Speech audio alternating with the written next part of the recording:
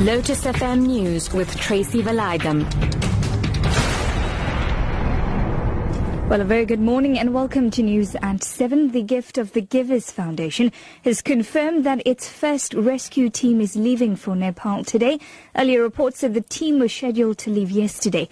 This comes after Nepalese authorities granted the foundation permission to travel to Nepal to assist with rescue operations following an earthquake that hit the Himalayan nation on Saturday. A number of international charities have already dispatched their teams to Nepal. The death toll currently stands at more than 4,400. The foundation's founder, Imtiaz Suleiman, says the team is ready to assist the quake-hit country. The first teams will leave today. There will be the search and rescue component, but all the specialized equipment for search and rescue. Also, with the advanced search and rescue team, we are sending 5 medical specialists, 3 of which are from Nepal. They've already made arrangements for us to be received on the other side by medical teams. We will also be taking medical supplies for the hospital, a whole range of items that's required. We are looking at getting tents, blankets and other items flown in from Dubai into Nepal. The 18 learners from St. Mary's School in Pretoria who are on an educational trip to Nepal are due back home on Thursday. The girls are reported to be safe after an earthquake ravaged the country. Stuart Morris is Global Operations Director for World Challenge, the organization that arranged the St. Mary's learners trip. Their scheduled flight leaves in a couple of days' time on the 30th of April from Kathmandu. Now, we know that some airlines are putting on bigger aircraft to try and clear the backlog. Don't think it's going to be possible to bring them back any earlier. But as I said, we've got plans in place to keep them safe and well and comfortable, and they will, we hope, if there's no other disruptions, that they will fly back on their scheduled flights. President Jacob Zuma has hit back at some other African nations for their criticism of the South African government over the recent wave of xenophobic attacks.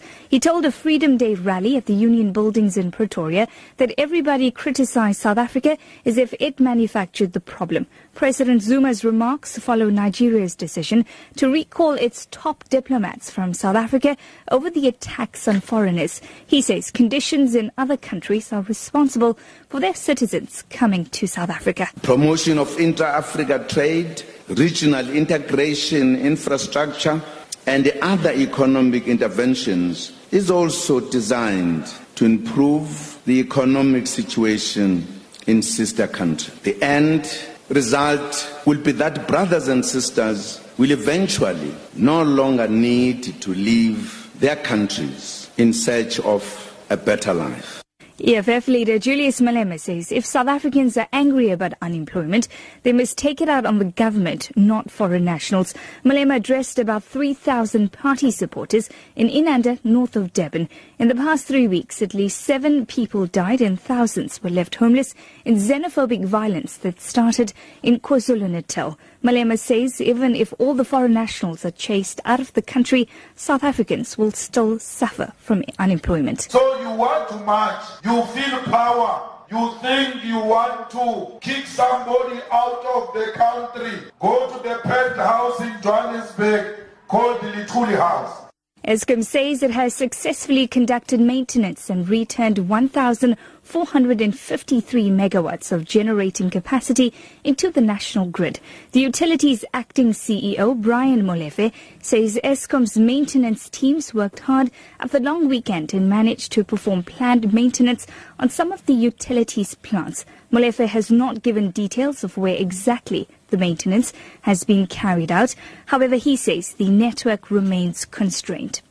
In the United States, a man who shot dead 12 people at a Batman film premiere in Colorado has pleaded not guilty by reason of insanity at the start of his trial. Two sides have concluded that 27-year-old James Holmes is sane.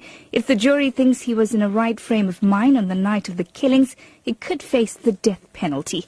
The BBC's Alistair Leithhead reports. 24 men and women, half of whom will decide the fate of James Holmes, were shown a photograph of 6-year-old Veronica Moser, the youngest of those killed in the cinema. The prosecution outlined its case and saying that Holmes, who's now 27, meticulously planned the attack for more than 2 months and was sane at the time. The trial is to establish whether he was suffering from a psychotic episode at the time, that he didn't know right from wrong. Your top story at 7. The Gift of the Givers Foundation has confirmed that its first rescue team is leaving for Nepal today. For Lotus FM News, I'm TRACY VALAYDHAM. I'll be back with the headlines at 7:30.